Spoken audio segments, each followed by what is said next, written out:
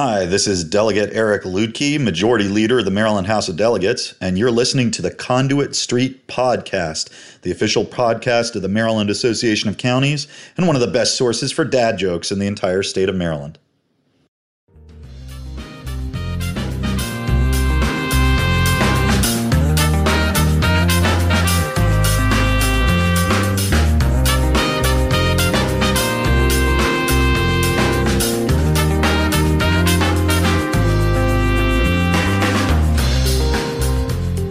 Hello and welcome to the Conduit Street Podcast. Kevin Canali here with Michael Sanderson on Wednesday, December 1st. Michael, how are you? Doing fine, Kevin. Weather's getting a little bit chilly. Things are starting to feel like wintertime. Ready for a conference, ready for a special session. Lots going on. Lots going on. And perhaps biggest news, Michael, is that you know we have a penchant for Guam on this podcast. We love Guam. We talk about Guam a lot. It goes way back to the origins of this podcast. What if I told you that the governor of Guam is in Annapolis today? Today, the governor of Guam is in Annapolis. And I don't know why she's not on the podcast right now, but can you believe that's true? I mean, it's blowing my mind. I'm super excited about it. It's very exciting news. And there are no doubt the people who have been following around, I guess it's the National Governors Association is having an infrastructure summit here in Annapolis, and Governor Hogan's playing host to that. But I think the scores of people wandering around outside these buildings are all podcast listeners, and this is our opportunity to connect with our hero, the new first woman governor of Guam. It's very exciting. Yeah, Governor Leon Guerrero is in town, and I've been beating the pavement trying to get a meeting, Michael. But as you said, she's kind of busy discussing important stuff like infrastructure at this NGA summit. So maybe you can pull some strings, and we will be able to get her before she boards her flight back to Guam. But they are holding that big summit. It's kind of a big deal for Annapolis and for Governor Hogan, as you said. Big news, but I'd love to get her on the podcast. I'd love to just get us a picture with the governor, but we'll see what happens. I don't want to get arrested outside of the Graduate Hotel trying to get a picture. So I'm sure there's lots of black Suburbans over there and all that stuff going on. But it's great to have the governor of Guam in town, along with a bunch of other governors, Michael. And of course, we've talked a lot about infrastructure on this podcast. So it's good to, I guess, for governors to sort of meet up and talk about best practices and how they plan to invest this money moving forward. Right. And that they share our priorities, right? We've been talking about this as a local government issue, but obviously the states and our U.S. territories are very, very invested in taking next steps in infrastructure. Congress has come through, we've got a package, and now it's a matter of getting stuff done, get some shovels in the ground. So she's on board, Governor Hogan's on board, Conduit Street's on board. We're all excited about it. Today on the podcast, we're going to talk about MACo's election initiative. That's the fourth and final initiative that we're going to cover here on the podcast, as we've previewed the previous three, which we'll link to in the show notes. We'll also preview the upcoming special session. And Michael, woolly bear caterpillars. This sounds like a Michael Sanderson special, but I have a feeling it may steal the show at the end. I like this stuff. Yeah, let's do that. All right. So we'll get to that, but let's open up with the election initiative, Michael. And this is something that we've talked about on the podcast before, and it's because we had a bill last year, which will be along the same lines of what we're trying to do here, right? And this, to us, to county governments, is long overdue because the state has an odd and antiquated mix of laws and practices that govern elections, and those laws need a much-needed reboot. So what we're trying to do, Michael, is we're trying to clarify and update election laws, right? And we want there to be an emphasis on fairness, transparency, and accountability. Right. And as a practical matter in Maryland, it's county governments who really conduct the elections. So each county has an election board and a professional staff who are the managers, administrators of the elections. So it's a function that counties generally do. But what makes this tricky is that the standards and guidance all comes from the state board of elections. So there's a state sort of central decision-making role. And over time, that has gotten complicated. Rather than this being entirely local decisions, sometimes the marching orders come from the state, come down, and then that's the kind of stuff where this gets a little fuzzy. Right. So I think the easiest way to break this down, there are two major issues here for county governments who, like you said, the locals really run the elections. And the first is transparency and accountability for the state board, which, oftentimes makes these unilateral decisions without local input. And those decisions oblige county funds, right? So that's the first one. And then the second issue is funding fairness. So let's talk a little bit about the first issue, transparency and accountability. we believe that, and counties believe, that they need to be at the table when the state is making major contract and procurement decisions as part of a true partnership with the state, Michael. And again, counties, the ones actually running elections, we have a lot of experts on the ground who have a lot of good input, and we think they should have a little bit more of a role and be at the table for these big decisions that affect them on the ground. Right. And it doesn't sound unreasonable to me. This is something that we hear both from election administrators, but also from like budget and finance officers in the county government who say, where did this come from? How did this decision get made? How did we get into this 4-year contract? Where did this, where did this come from? So the idea of more sunshine on the process that gets us there and potentially some more seats at the table, practically speaking, I think is a good idea. Yeah, and just to even be in the loop about what the state board is doing, I think would be extremely helpful because, as you mentioned, it's not just our election professionals, but also our budget and finance folks that they find out only when they get a bill that they need to pay for some new equipment or some new contract that the state has decided to do. And we've seen multi-million-dollar election projects come before the Board of Public Works, Michael. We've talked about the Board of Public Works. And oftentimes we see the funding component use a vague and obscure term called special funds with no explanation of what that means. And Michael, I'm sure you can tell everybody what special funds means. And I think it's a good example of why we need to clean this up. Well, in this context, what effectively is meant when the word special funds appear as this is where the money's coming from, it means the state intends to send invoices to 24 counties and say, you pay your share. We've calculated it. Here's what you owe us. So, send us $1.4 million to pay for your share of this new system or this new product that we've gone out and procured and have decided that Maryland has to use. So special funds is code for the county's pay. Right. And so that is obscure. And that's not what I think of when I see special funds. And I know that's not what a lot of people would think of when they're just, perusing through an agenda and you see special funds. You think, oh, we must have some money tucked away to do this. But really what it means is we're going to bill the county. So the counties, if they're going to have to pay for it, they should know. And the state, if they're going to pay for it, they should know. This is good for the state and the counties in terms of just being able to prepare for budgeting and stuff of that nature. So I think it's pretty straightforward. We just want clarity on who is supposed to pay for what, the state or the counties, and we don't have the laws that give us that clarity right now. And especially, Michael, when you're talking about this language that's from 2001 that governs the way we fund elections, a lot has changed since 2001, right? We have new technology, and maybe that new technology doesn't necessarily fit within the definition of a voting system or whatnot. So we need to update the laws, and we often talk about government catching up with technology. And I think you could also make a case that this is another example of that as well. Yeah, and I think it's important to emphasize this is not the counties saying we don't want to pay for elections. We're not saying we don't want to run this stuff. We're not saying we don't want to use the right tools. What we're saying is the selection process and the way these things are budgeted and approved, we should be stakeholders in that process. We should be aware of what's coming down the pike.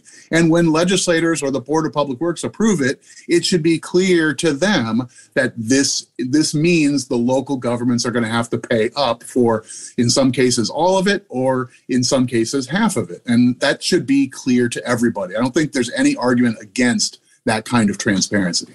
That's number one. So the second piece that leads right into funding fairness. And we've talked about, 50%, 100%, whether counties are on the hook for all of it or half of it. And we mentioned earlier, we rely on this uncodified language from 2001 that governs the responsibility for states and counties when it comes to paying for this stuff.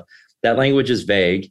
And oftentimes the state, again, is making these decisions and they shift burdens onto local boards of elections whose operations are supported by the counties. And we've seen this a lot over the years, Michael. And I think a great example is one of recent, and that is the poll book project. Poll books are used to check voters in at the polls. We need to upgrade them. And this is where we get vague in terms of whether or not this should be 100% counties pay for it or whether the state should pick up half the cost. Counties say the state should pick up half the cost. The State Board of Elections says no. And over the course of a year, the county obligation has gone up a lot, Michael, in terms of who's going to pay for this and how much it's going to cost. They shifted a lot of costs onto counties. They didn't really provide an explanation for why. And at the end of the day, counties we're supposed to be paying 90% of this project with zero input, oversight, or participation. And we raised this issue with the Board of Public Works, Michael. And I think the Board of Public Works having to weigh in here is a perfect example of why we need clarity. But what happened at BPW, I think we talked about this briefly before, but yeah, and it's a weak spot in government structure if you have insufficient guidance coming from the lawmakers. And that's what we've got here. So generally speaking, you look to the General Assembly to write laws, to tell the various administrative agencies, this is how you go about doing this. And unfortunately, in this particular case, you've mentioned this before, but there's like a little paragraph tacked on to the end of a bill from literally 20 years ago that basically said, because the state's stepping in and mandating a certain kind of voting system, the state is going to pay 50% of those costs. This is not going to be completely borne by the counties. And we now have all these like weaving in and out of word for word of what that paragraph says and to what extent it guides every new bit of technology that shows up. And you've used the word voting system, and that's because those are the words that appear at the back of this 20-year-old bill. But that's not really the right way to run the railroad, right? I mean, that's kind of our argument here is let's just be clearer about this. And the essence of what I feel it's fair to say, I think the essence of what they wanted to do in 2001 was the state stepped in and said, we're going to make this uniform. Everybody's going to get rid of your current voting system and go with this new system. Now, that was its own sort of side debacle, but everybody's going to use this new touchscreen system, and that's what we're going to do. And because the state's making the call, we all split the cost 50-50. And that was put into law for that project, but then it became the sort of general vague guidance that we've all been working with for 20 years. Right. And so, the BPW had to step in and say the state should pay 50% for the poll books. And I think, you're right. This is 20 years old. It's not up with the times. And we just need to get something on the books. We need to clarify. And really, I think that the way to summarize, I think what counties are looking for here is if the state says you have to buy it and the state tells you from whom to buy it, and the state decides the contract and does the procurement, then the state should have stake in the game, right? If county governments don't have any say in contracts and procurements and vendors, then it's hard to say they should pay 100% of anything, in our opinion. So I think that's the essence of this when it comes to the funding fairness piece is if the state says you have to do it, if the state tells you from whom to buy it, and if the state writes the contract and does the procurement, they should have skin in the game, right? Is that the general idea here when it comes to the funding piece of this initiative? Yeah, I think that's a good summary, that if this is a top-down decision, that the vendor is selected by the state and it's going to be uniform across the state and everybody's got to get the equipment and goes through this one contract that was orchestrated by the state's the player here. They should show up with half the money. And this is not really a brand new idea. It's just a refinement of what's kind of been in the law for 20 years, just trying to make it more clear and more intuitive. Like, to me, in my mind, rather than saying these 11 things are on the list and other things are off the list, you just say, if the state led the charge, then they get half the charge, right? Yeah, and that makes sense because, you don't want to have to keep coming back and updating the laws as technology changes. So I think that's the quick and easy way to fix this. And I think everybody will have clarity. Everybody will be on the same page. Yeah, I think this is a matter of sometimes the letter of the law and the spirit of the law are not exactly the same. And I think it's very reasonable to say that the spirit of this law has been that for these centralized and uniform things as part of running the election, that the state has an obligation to pay its fair share. But when the law doesn't say that clearly, you end up at best ambiguous and potentially saying, oh, we have no authority to do this. So that's fine. We want to pass this bill, try and keep this out of any complicated, like stuff we're talking about is not politically charged. This is nothing about, like, this isn't sexy stuff, right? This is just like, there should be a clearer assignment of who does what and who pays for what, that we all can agree to. What's the process and who pays for it? So I think that's the nature of what we're trying to do. It's not thrilling, but it's important to get done right. Right. I think you're right. It's not controversial. It shouldn't be. It's a clean bill, a clean initiative. And usually, Michael, going into an election year, the legislature is reluctant to pass election bills, but that's mostly when it comes to sort of administration on the ground stuff, right? That would new ideas that would potentially cause problems at the local level when you're trying to get ready for an election. But this has nothing to do with that. This is more fiscal and transparency issues. So I don't think that'll be an issue here, but it is worth noting. Typically, you don't see a lot of election bills going into an election year. And that's good because people on the ground level trying to prepare don't need any curveballs as they get ready for the next election. Well said.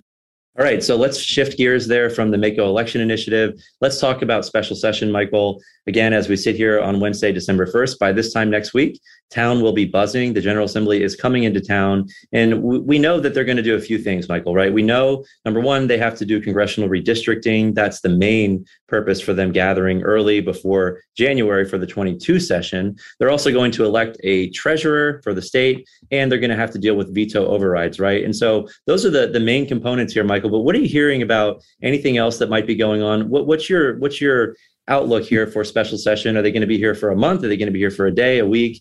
Let's sort of try to figure out what we know and what we can let our listeners know as we approach special session next week. And so over the last 30 years or so that I've been on the scene in Annapolis, we've had a variety of special sessions, sometimes anchored around one specific purpose, sometimes more broad. Most of the time, they're really laser focused. Like, come to town because we have this emergency bill that needs to get passed. And so you're in town for a day or two to pass a particular bill or a suite of bills or that sort of thing. That's the usual circumstance for a special session, couple days kind of thing.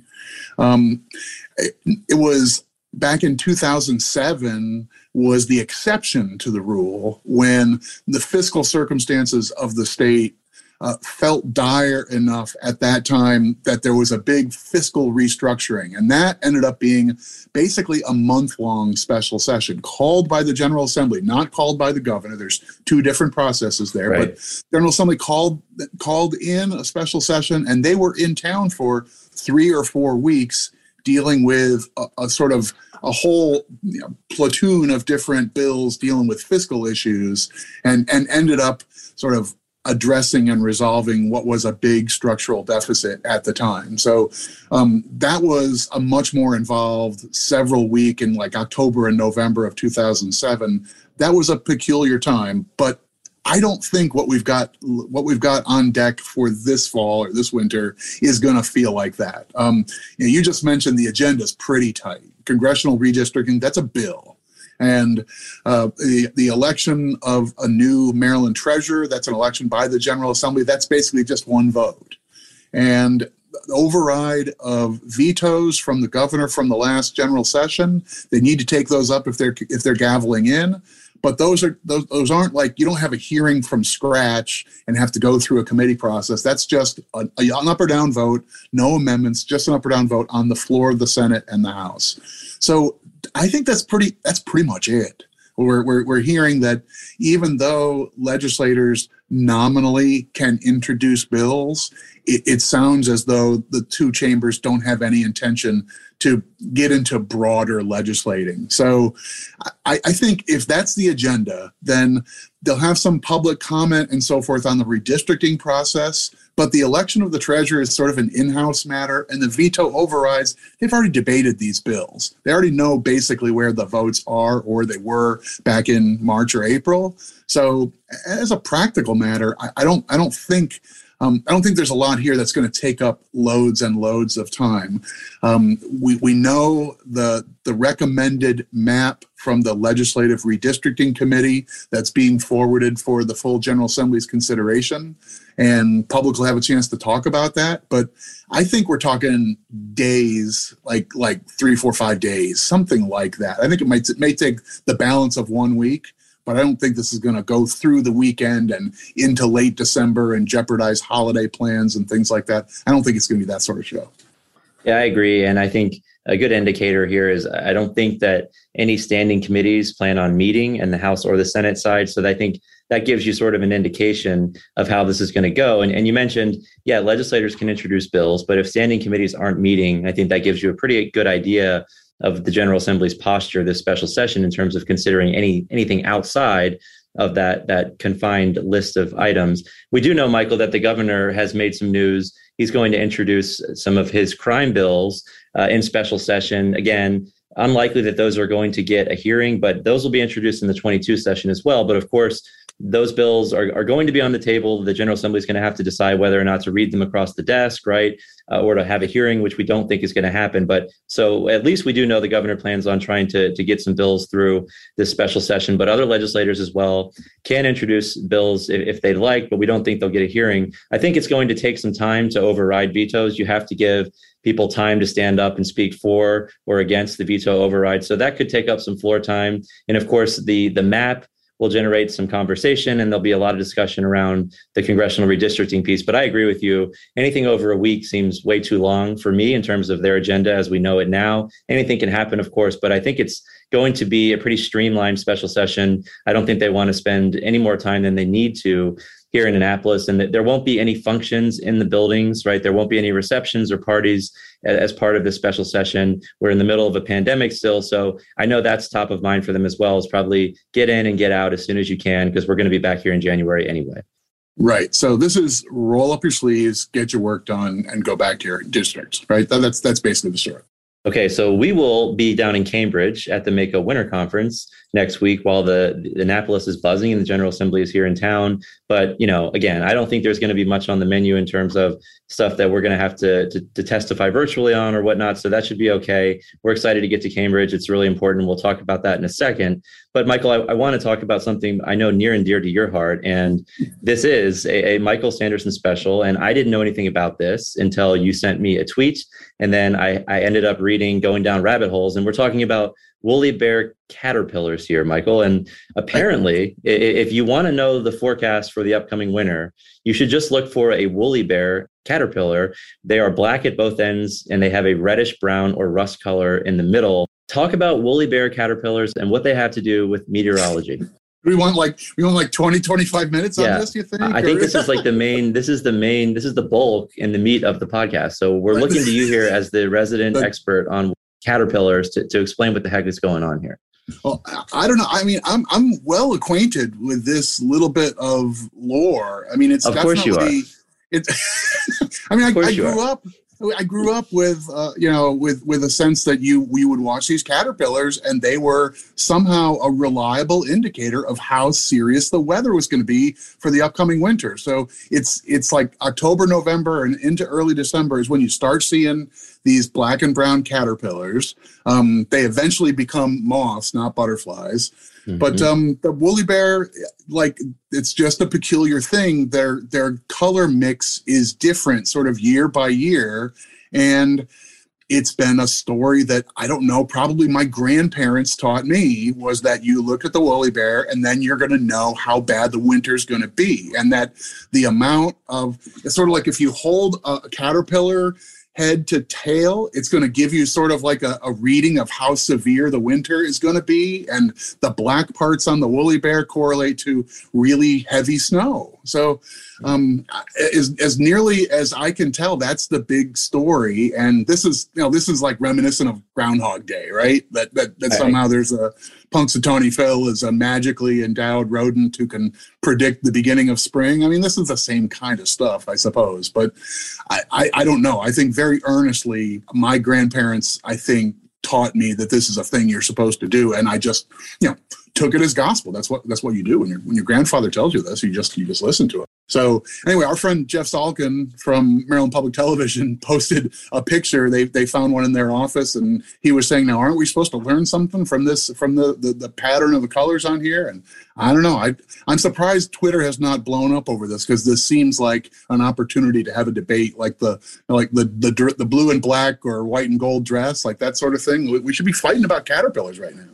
I mean, to be fair, there are festivals dedicated to these things, but let me. So my question, and you hit on Groundhog Day. Which is more absurd? This idea of these caterpillars predicting weather, or Punxsutawney Phil deciding whether or not it's going to be a rough winter or not? So how much of this is just these folklores? I don't know which is more absurd, because with all due respect to your grandparents, the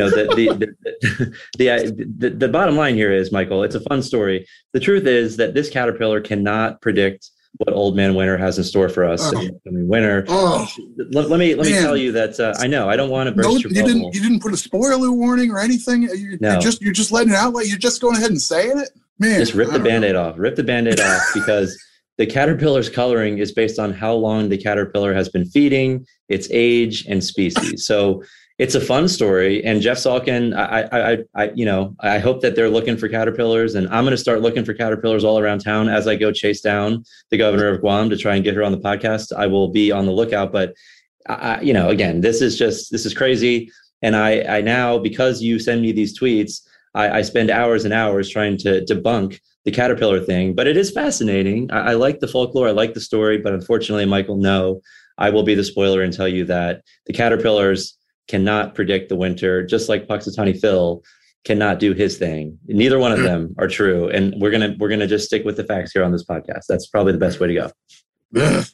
I'm afraid we're going to lose listeners over this, if we're going to be the bearers of rotten news like this, then people are going to start looking elsewhere for their oddball analysis. I'm a little worried. I'm fairly confident we're the only podcast, at least in Maryland, in the Mid-Atlantic, that is doing explainers on woolly bear caterpillars and debunking these fun stories. So I'll be the bad guy here. That's fine. I'm used to it. Moving on, Michael, we mentioned the winter conference in Cambridge.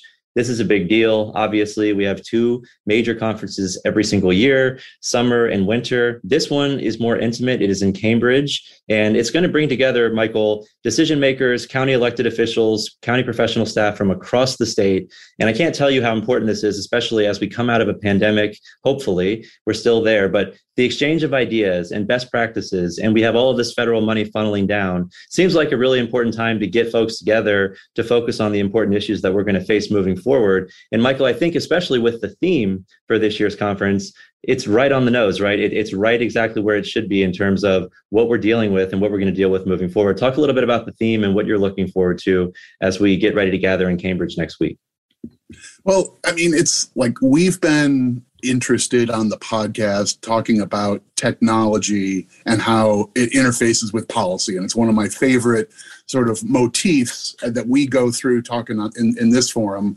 The idea of tomorrow's technology today and how to use it and leverage public service and improving connections with your residents is really the central theme of this conference. So, time to reboot. That's what we're doing as part of the title for the event. So I like that.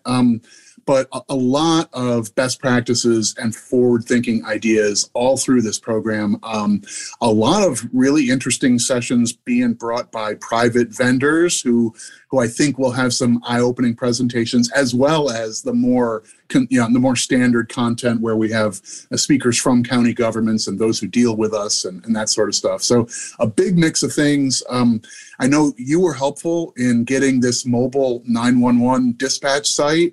Can you mention that for a second? Because I think I'm really excited about that. Yeah, I think that's really cool. So part of NextGen 911, which we have been heavily involved in making sure that the state can accelerate its rollout to save lives. And again, NextGen 911, it provides the ability to text, send photos, videos. It also enables first responders to find people quickly, and you can handle much larger volumes. So basically, it's the 21st century for emergency communications. And one piece of that is remote call taking. So in this pandemic, we saw, a lot of people needed to shut down and they needed to be able to work remotely. That includes, 911 folks, our 911 dispatchers, our 911 telecommunicators. They oftentimes may need to work remotely. And it may not just be because of a pandemic. There could be a fire or a weather event that forces a center to shut down. So there is technology now that enables these telecommunicators to take calls remotely. And in Cambridge, we're going to have multiple counties come down and show off that technology where they'll actually be on site in Cambridge, but taking calls live from their respective jurisdictions, which could be all the way out in Western Maryland, could be on the Eastern Shore, could be in the middle of the state. But the bottom line is people are going to have a chance to see that in action and live and how that works. It's really cool technology. We'll have experts in the room sort of explaining what's going on. And I think really what our 911 community wants to do is highlight this technology, but also to say thank you to all the county electeds who have supported these efforts and have really gotten the ball moving in the right direction here. Maryland is well on its way to achieving NextGen 911 across the state. We've always said all boats should rise. So we have all the components in place now to make that happen. And I think our 911 community wants to show off that technology